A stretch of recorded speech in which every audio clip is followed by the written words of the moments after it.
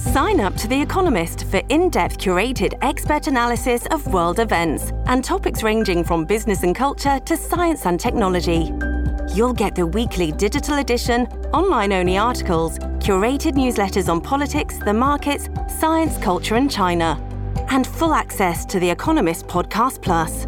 The Economist is independent journalism for independent thinking. Go to economist.com and get your first month free. This episode is brought to you by Shopify.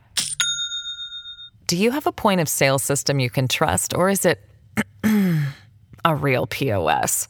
You need Shopify for retail. From accepting payments to managing inventory, Shopify POS has everything you need to sell in person. Go to shopify.com/system, all lowercase, to take your retail business to the next level today. That's shopify.com/system. Hello, everybody. This is Marshall Poe. I'm the editor of the New Books Network. NBN listeners like to read books and buy them. So we thought we'd tell you that right now, our friends at Princeton University Press are having a remarkable site-wide sale. You can get 50% off books, including ebooks and audiobooks, with the code 50, F-I-F-T-Y, at checkout until May 31. You can save some real money on Princeton University Press books. I encourage you to go there and check it out.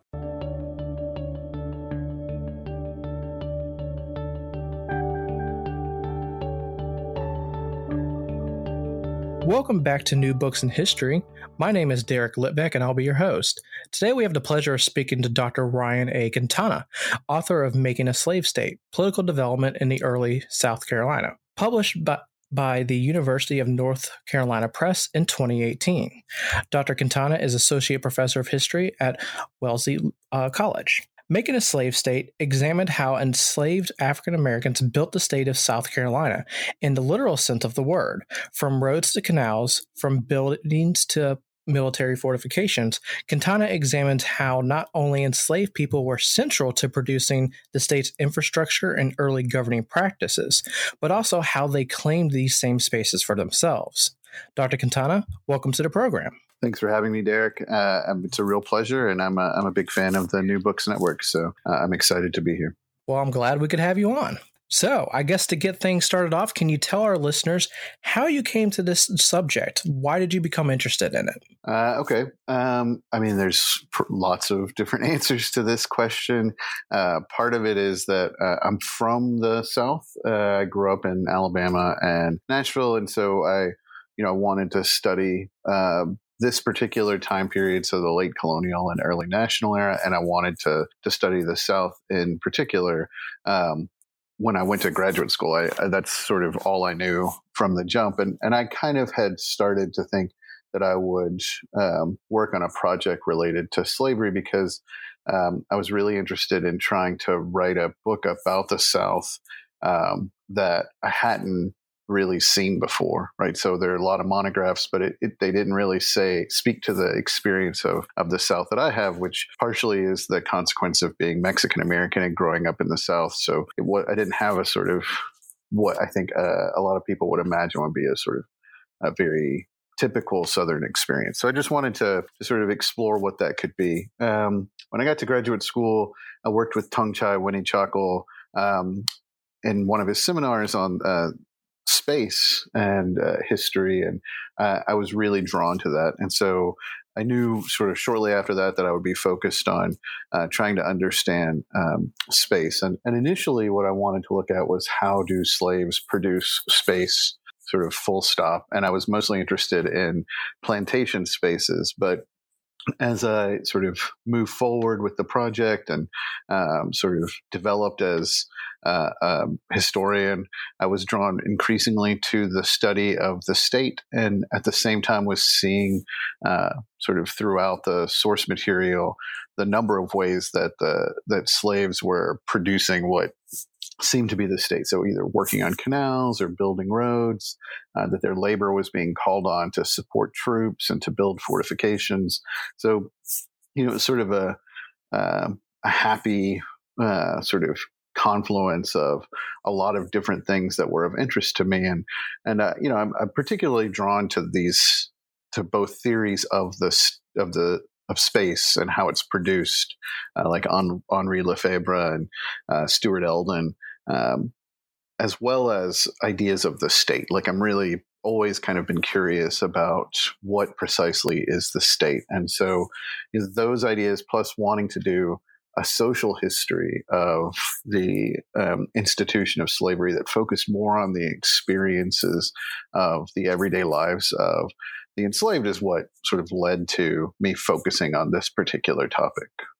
Yeah, and for myself, I found it very interesting and kind of refreshing to have, a study that is really kind of intimately about the kind of built environment and what that means, both for the institution of slavery and for enslaved people themselves.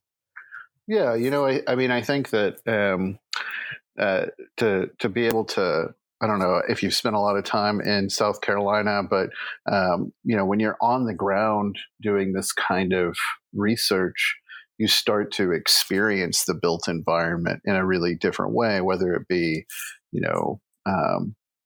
I think sort of how do people navigate these swamps that are in the low country? What is it like to sort of go from Columbia down to the coast? What is that experience like? And, I was really sort of drawn to runaway advertisements, and people would be talking about folks running away to the swamps or running away back to plantations. And I don't know, when you're there, you can really get a sense of how dense these swamps are and how much work it would have taken to transform these spaces, and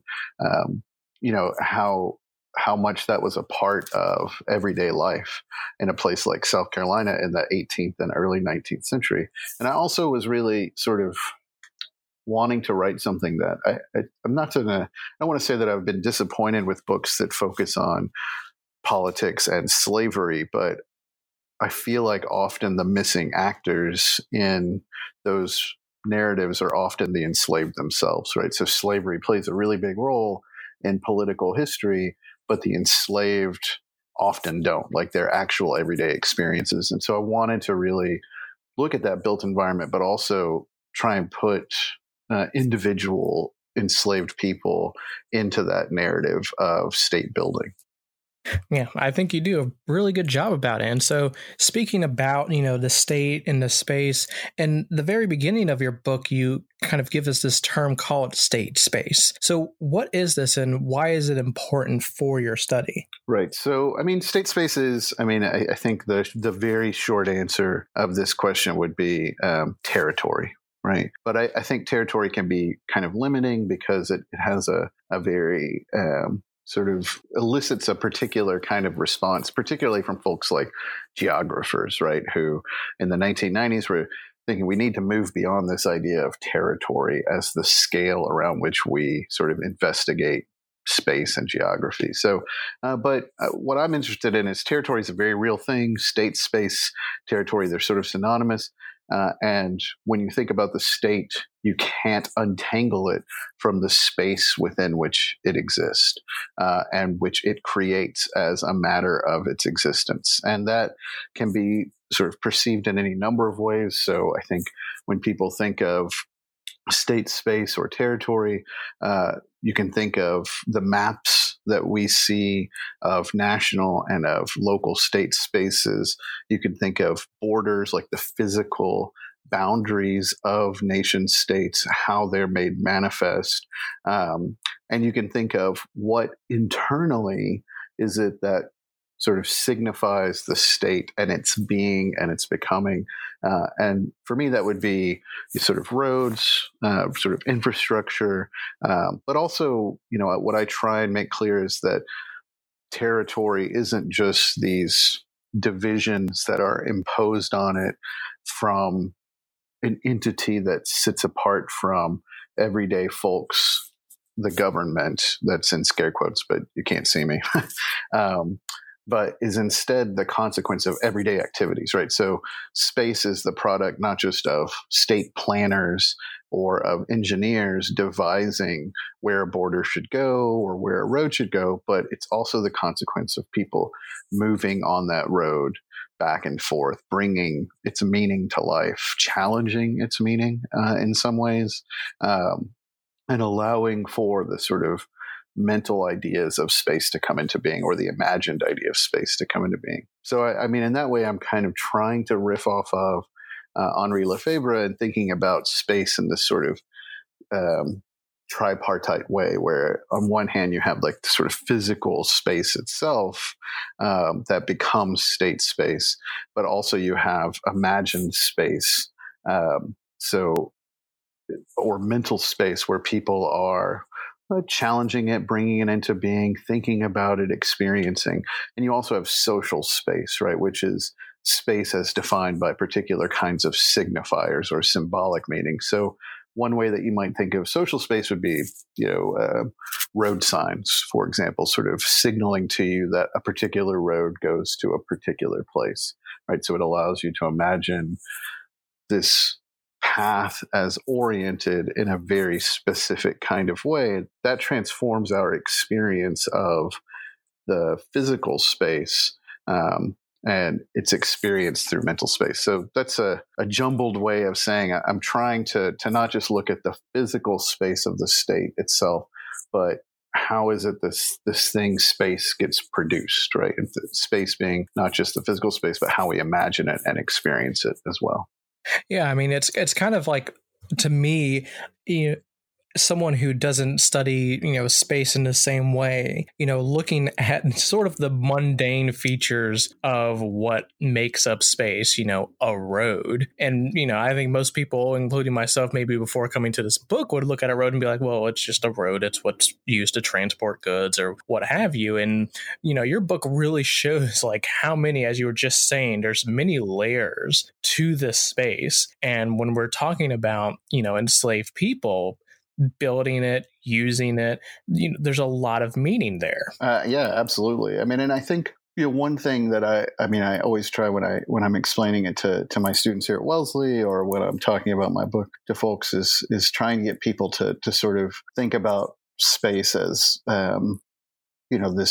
this thing that we navigate through on a regular basis, and it feels intuitive, and so we don't put a lot of conscious thought into it, but a lot of that is the consequence of the ways that space has produced in a variety of ways, right? So that there are already existing signifiers or symbolic space which allow us to, or dictate to us, how we navigate particular kinds of spaces, as well as ways that we challenge that and fit it into our own sort of imagined worldview. So it is a fairly complicated thing. And one of the things that I'm also was really interested in with this book was thinking about the genealogy of space. Like how is it possible for the state space of South Carolina to be produced at this particular moment in time in this particular way?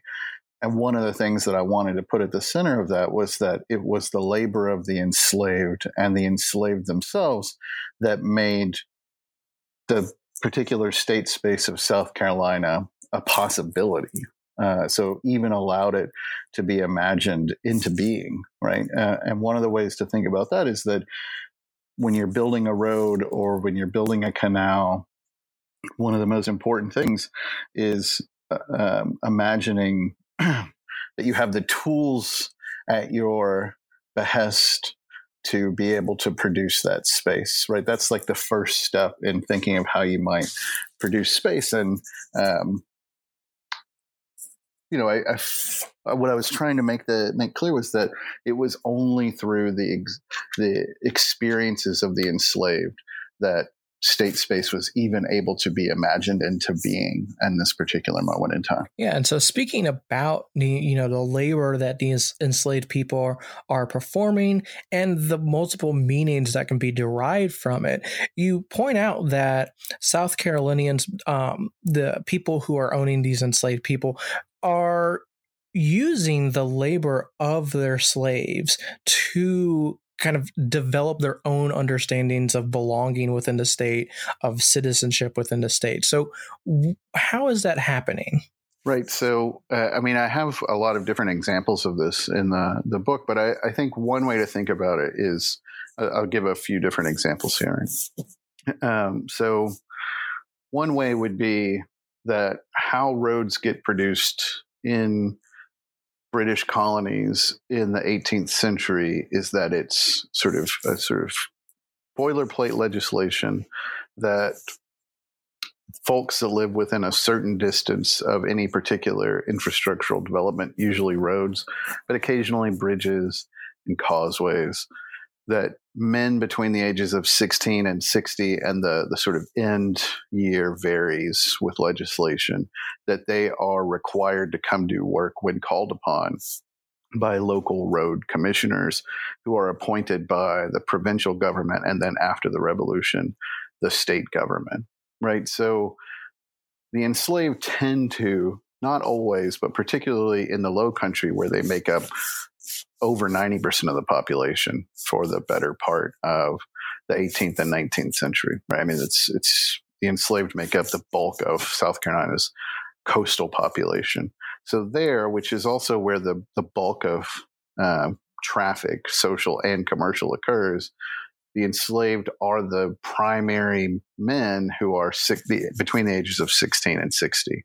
So whenever the state or the province wants to interact with everyday South Carolinians, white South Carolinian men primarily, so the citizens or the subjects of the state, they will simply call upon them and say, here's where you're supposed to be to do this particular kind of labor.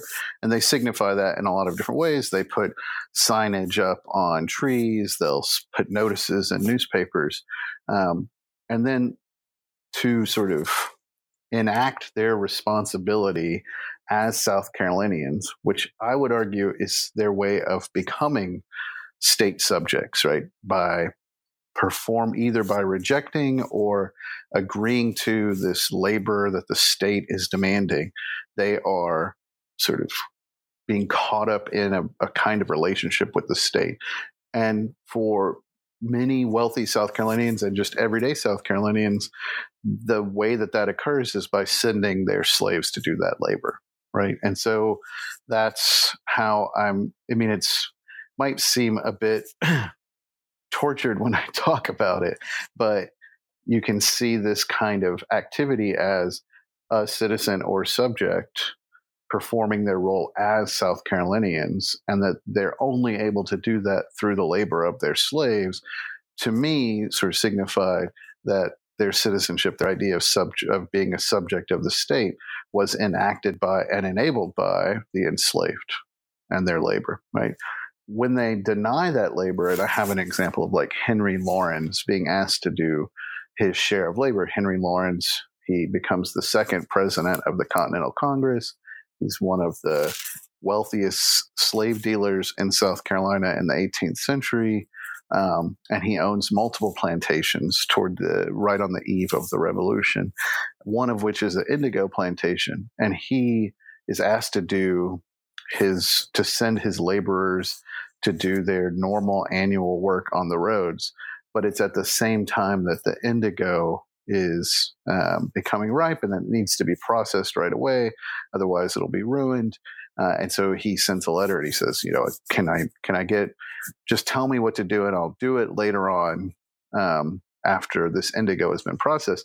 And the road commissioner writes back and says, you can't do this, right? Like if they allowed every other person to do this, then they would never have any laborers to work on the roads. And Laurens you see this in letters that he's sending to his overseer, but he says that, he recognizes their sort of reasoning behind demanding his labor then, and he makes the sort of argument that this is for the public good, and that all citizens need to send their labor and do their demanded state labor to be good citizens, right? And what's fascinating to me is in these letters, you see him thinking about what is the common good, what is the relationship between a citizen and the state.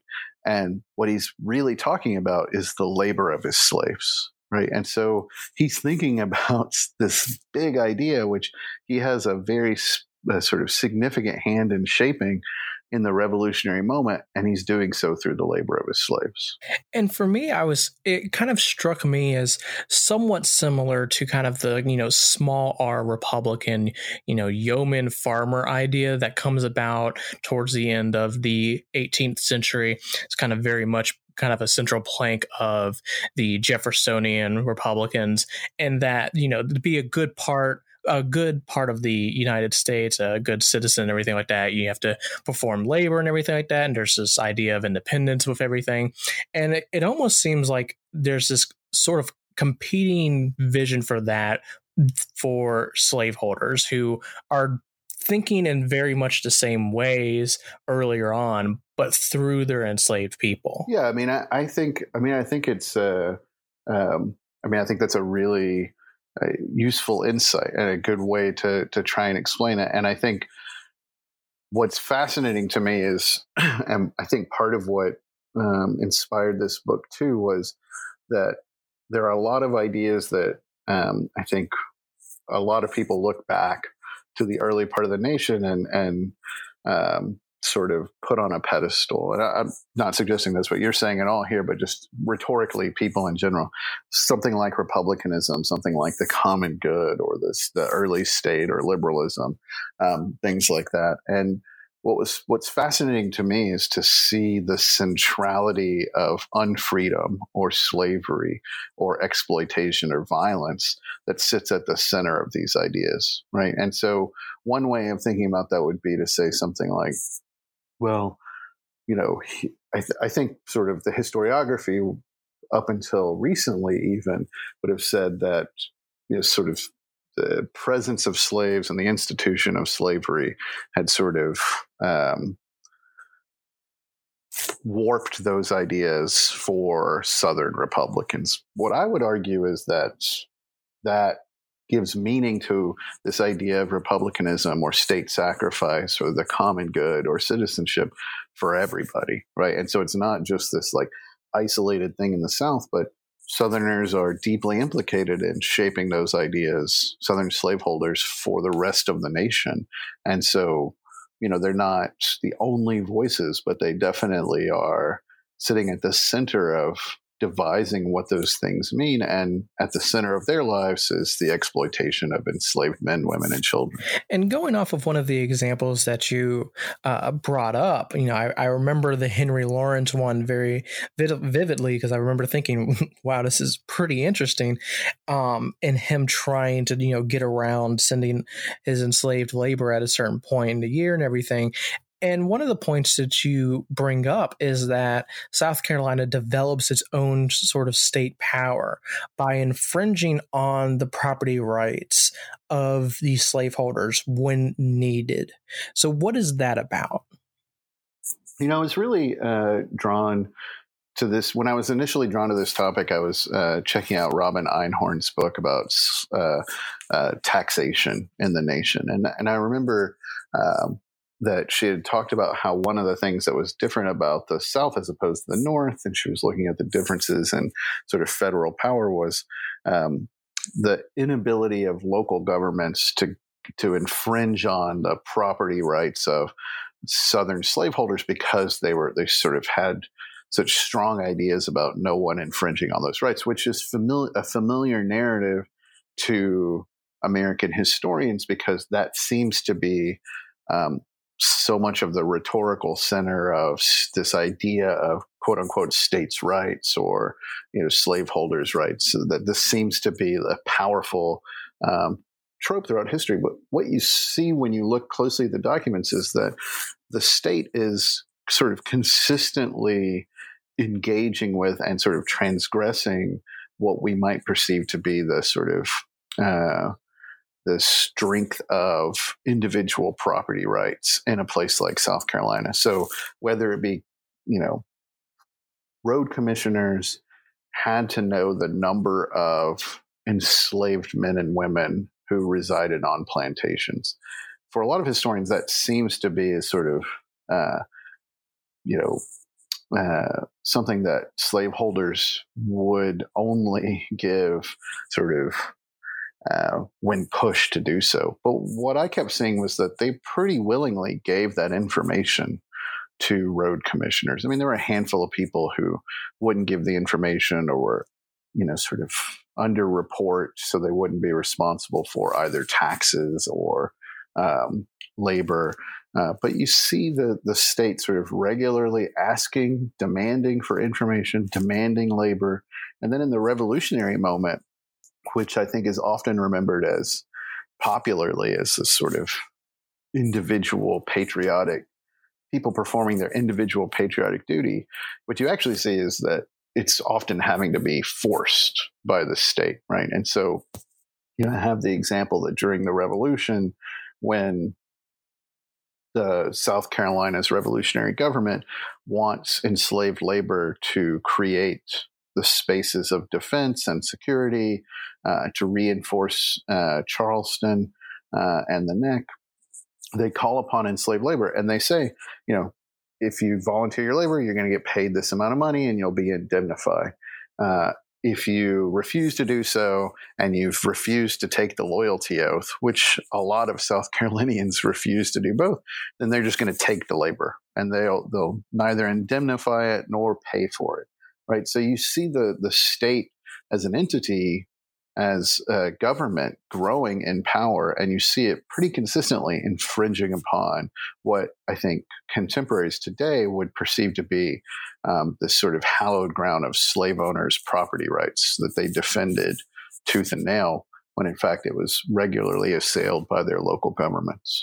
Yeah, I mean, it's really interesting to think about the kind of actual history behind all the myth making that goes on kind of throughout American history and then in our current time about, the kind of sanctity of property rights and all of this and, how government doesn't get in the way of individual people. And your book is really showing no, when people said, when people tried that line with South Carolina said, well, okay, fine, you can say that, but we're still going to take what we need. Right. I mean, and I think the memory of it changes sort of right after the Revolution, and it starts changing in South Carolina. But South Carolina state government is a fairly strong entity, and it lacks. I think part of why we miss the sort of these central states in local states as central states in the early history, and why we tend to miss sort of the presence of a sort of powerful state in the early nation in general, right? So the typical narrative of governance in the United States, and this has been changed by people by William Novak and Brian Balog, have really, amongst a bunch of other historians, have really challenged the narrative that the American state really only grows after the Civil War. Right, that's when you begin to see a really powerful government. What Novak really does a good job of doing in The People's Welfare is making clear that if you look at state and local governance, you see really heavy-handed governance, right? I mean, you see just everyday government happening to people. And it's just something that doesn't fit with, I think, the contemporary libertarian imagination of the past, or this sort of idea of the liberal sort of beginning of the United States. But if you just sort of scratch the surface of early national history, you see the presence of government, whether it be local or state or even federal. You see it pretty easily. And speaking of, kind of pushing back on, established narratives and kind of the common way of thinking about things, you talk about the movement of enslaved people. And I think most people, including myself, are used to thinking about enslaved people's movement being heavily policed. And you make the point that while, yes, it is policed, there's also a lot of leeway going on, and it's kind of necessary. So what's going on there? Yeah, I mean, I think when we imagine the institution of slavery, and I mean, I think I have been as guilty of this in the past as anyone. It's really easy, I think, to imagine it as this history of confinement, right? I mean, Winthrop Jordan in White Over Black, he makes the argument that really the distinguishing characteristic of enslavement is confinement. And Stephanie Camp made a similar argument. And I don't think they're wrong. I think in a lot of ways they're right. But what they're one of the things that happens when we think about the institution of slavery is we tend to flatten it out in terms of how it changes over time, right? So we have a lot of information about the late antebellum institution of slavery, whether it be in the United States or in Cuba.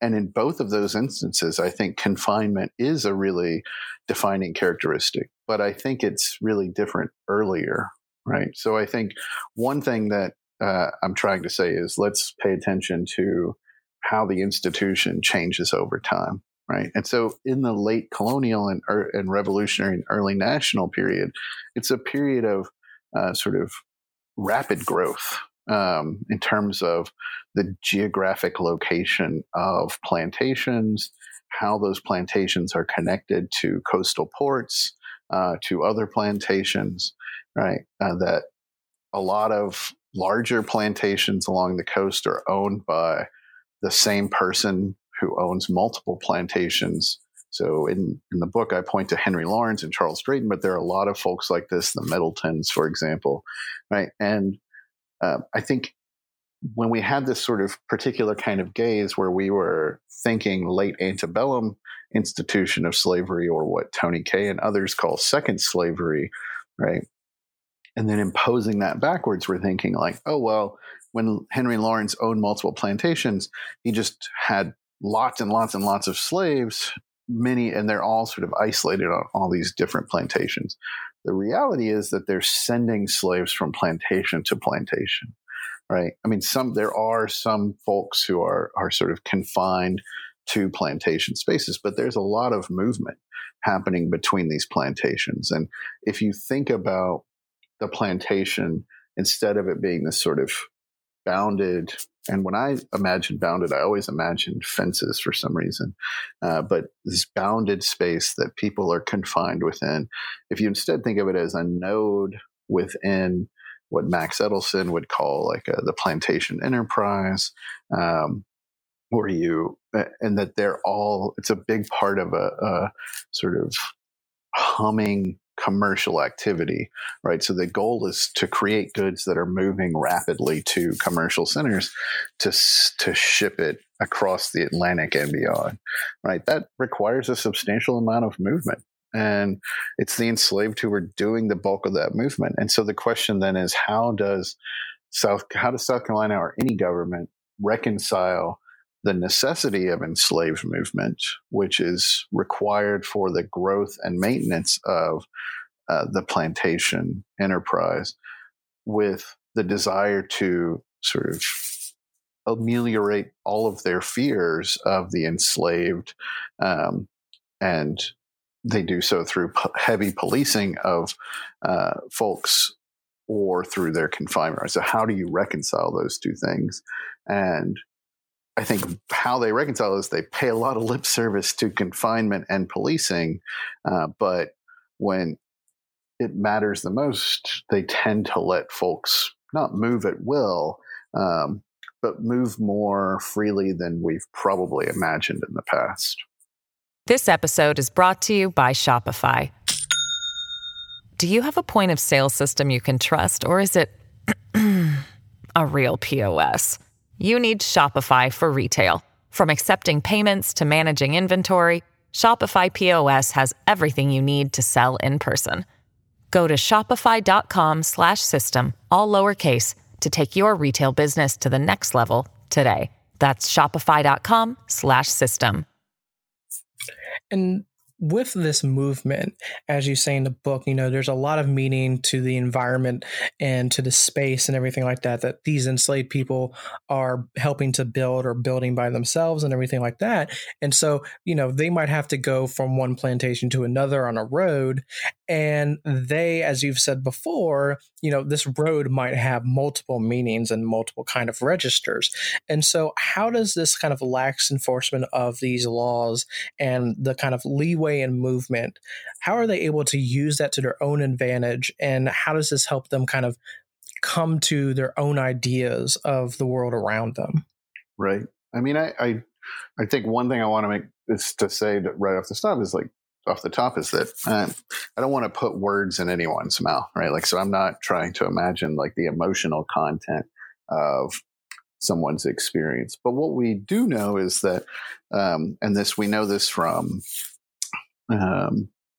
newspaper accounts, we know this from militia reports, we know this from governors' reports. I mean, it's really visible, in the historical record, that the enslaved are using these spaces for any number of things, right? That they have what are perceived to be sort of illicit trade networks. In Charles Drayton's diary, he talks about finding out that his enslaved boatman has sort of stopped at this well-known bridge, Rantall's Bridge, which is sort of near the Stono Creek, and he's just been off the boat for 3 days. It's just one brief diary entry, but what could he possibly have been doing were the kinds of questions I was trying to ask myself, right? Drayton writes in his diary, rogues, ! Right? Which to me means that they were doing everything but what they were supposed to be doing. And, to me, that was trying to figure out what the possibilities of what that could mean, right? And so it meant trying to explore some older historiography and looking into the sources, particularly about the African diaspora. So looking at religious and cultural practices, trying to get a sense of, well, what is the population in South Carolina at this time? So in the 1760s, there's a sort of rapid growth of the enslaved population through the importation of West Central Africans. So that helps you get a better sense of, well, what kinds of cultural practices might have been going on in the swamps and forest of the Low Country, right? What kinds of things were going on in slave cabins? And so, I turned to get some of those answers to historical archaeology, to the history of the African diaspora. Raz Michael Brown has a fantastic book about West Central African cultural practices in the South Carolina and Georgia Low Country. And I leaned really heavily on the research that he had done, and he's a historical linguist, and so he'd done a lot of important work trying to get a sense of just some of the cultural practices that were happening then. And so, what I argue is that during these travels, which are necessary for the production of the state, for its maintenance, for the production of the plantation enterprise, that the enslaved are given loads of opportunities to enact any number of practices, right? And I think that sort of what I was trying to do is say that when we often think about these kinds of practices, these sort of cultural productions, we perceive them as resistance, right? As people running away and doing it. And there certainly is a lot of that happening. But I wanted to make the argument that even in their sort of daily required activities, that they're also doing these kinds of acts. They're also sort of producing these kinds of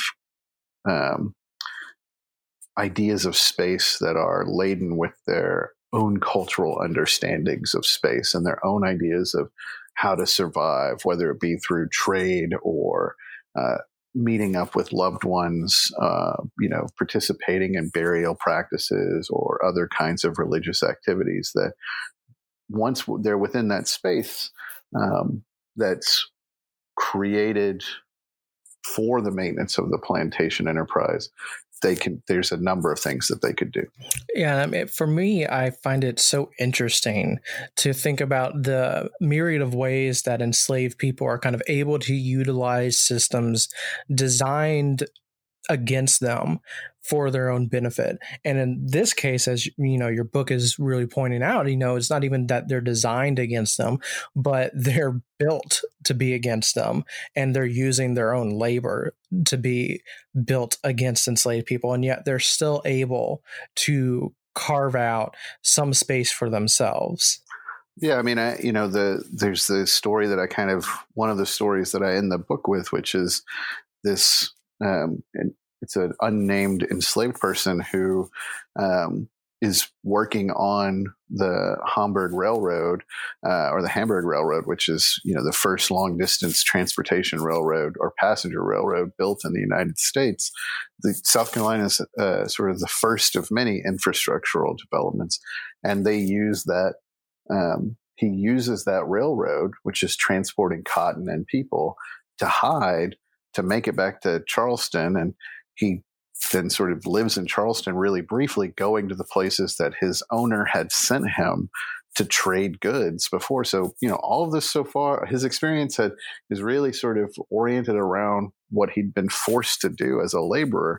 And it's through that space and that infrastructure that he constructed that he finds a way to leave South Carolina and makes his way to Boston and writes his narrative, right? So, yeah, I mean, I found that kind of stuff really fascinating also. Right, I start that way, the book with a similar story with the Stono Rebellion, which earlier generations of historians sort of wondered whether or not it was because they were out building roads that the enslaved had gathered, but it seemed pretty clear to me from the evidence that that's precisely how they had come to know one another. And the Stono Rebellion starts on that road that they're building to connect sort of the center of South Carolina, Charleston, with this expanding Southern plantation enterprise. One of the points that I really liked about your book was how you discussed the relationship between slavery and the development of the institution and the development of a modern state in South Carolina. Because a lot of people for a long time, and even still today, and I'm sure some of our listeners are familiar with this, they kind of make slavery and a modern state incompatible. The kind of idea that slavery would have eventually died out even if the Civil War hadn't happened, because slavery it wouldn't have worked in an industrializing nation. It wouldn't have worked in a modern nation state. Blah blah blah blah blah. The usual arguments and everything. And you're saying, one, South Carolina is at this time becoming a modern state, and they're doing it on the backs of enslaved people.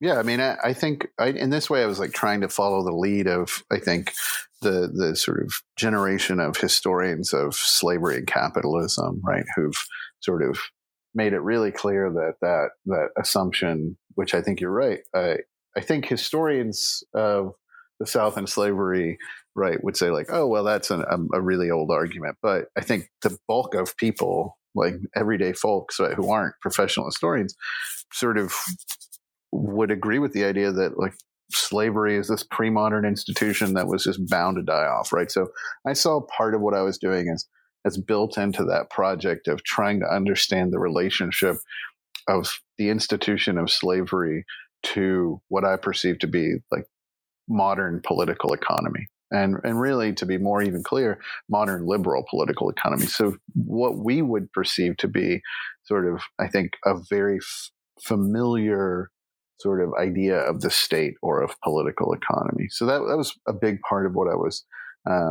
trying to work toward. And yeah, I mean, I think when you look closely at a place like South Carolina, it's easy, I think, for folks who either aren't from South Carolina or who are just sort of familiar with the sort of brutal history and brutal sort of racist history of the state to overlook the sort of their forward motion in the first part of the 19th century, right? Whether it's being amongst the first states to build long-distance summit canals, or the first states to build railroads, or one of the first states to have an institution of higher learning to provide free education for poor folks. Not every poor folk, to be sure, but for some, right? So they're doing all these things that, to, I think, contemporary eyes would resonate with, like, oh, that seems like, what people imagine the modern state is doing. And they're not doing those things on one hand, and then on the other hand, there's this brutal institution of slavery happening, and they're sort of moving away from each other. What I try and make clear is that they're hand in hand, right? That modern state that's coming to being, it's relying on tax revenue that's produced on the backs of the enslaved, and the physical infrastructure of that space and of that kind of state is it's being done through the labor of the enslaved. Yeah, I mean, and when speaking about things like that, like public education, railroads, canals, and everything like that, and I think a lot of people, they still kind of associate those things with, the quote unquote North, and, something like, say, Massachusetts and their strives towards public education, or, the Erie Canal and everything like that, and that are supposedly created through free labor and everything like that. And you're really pointing to, something that's happening before this, and it's like you said, hand in hand with unfreedom. Yeah, and I think we can today, it's probably beginning to be easier for people to imagine that, right? But it's still, I think, for people to imagine it, it's through this kind of historical work. But you can think about something like the work that's being done at Georgetown or Brown or other institutions of higher learning, where they're trying to uncover the important role that slaves played, both in sort of funding those institutions as topics of study, as the great book Ebony and Ivy, where it's looking at like the long history of both colonialism and slavery that sits at the center of Ivy League institutions, but also the work that people are doing on those college campuses as enslaved laborers, whether they're porters or cooks or building the actual physical places themselves, right? I mean, I think, again, when we think about, to go back to one of your earlier questions about sort of confinement, another consequence of imagining the institution of slavery sort of through the prism of its later iteration, the sort of antebellum iteration, is that it's caricatured in a way as like cotton plantations, right? I mean, I think that's what would immediately come to people's minds, and rightfully so. But it takes a lot of different forms, and it's ever present in so many different ways, and not just in the South, right? I mean, it's very present in the North. It's very present in the nation's capital, right? And so, yeah, I mean, I think this was my way of sort of trying to posit just one amongst a lot of different ways that that slavery plays a significant role in producing the nation, and in this particular instance, South Carolina, but more importantly, the enslaved themselves, right? I mean, I think my major goal here was to put men, women, and children who are being exploited at the center of the story. Yeah, and I think you do that very well. Before we finish off this interview, I'm going to encourage everyone to go out and read and hopefully buy, Making a Slave State by Dr. Ryan Quintana. And so to finish this off, can you tell us, we already have this great book. What else can we expect from you in the future? What might you be working on right now? So at the end of one of the chapters, kind of going back to our early question about this idea of citizenship, I kept finding all these instances where usually enslaved men, but not exclusively, but enslaved people were being executed by the state. And when they were being executed by the state for what, usually for crimes, but also for what people perceive to be like the potential insurrection, so potential sort of rebellions against the institution, that when those executions occurred, that states like South Carolina and Virginia and sort of other British plantation societies would compensate slave owners when the state executed the enslaved, right? And when they did that, they would sort of refer to that as what we might imagine as eminent domain today, right? So I see this in petitions to state governments where owners of slaves who aren't compensated but want to be compensated will say, well, their property had been, quote unquote, destroyed for the public good.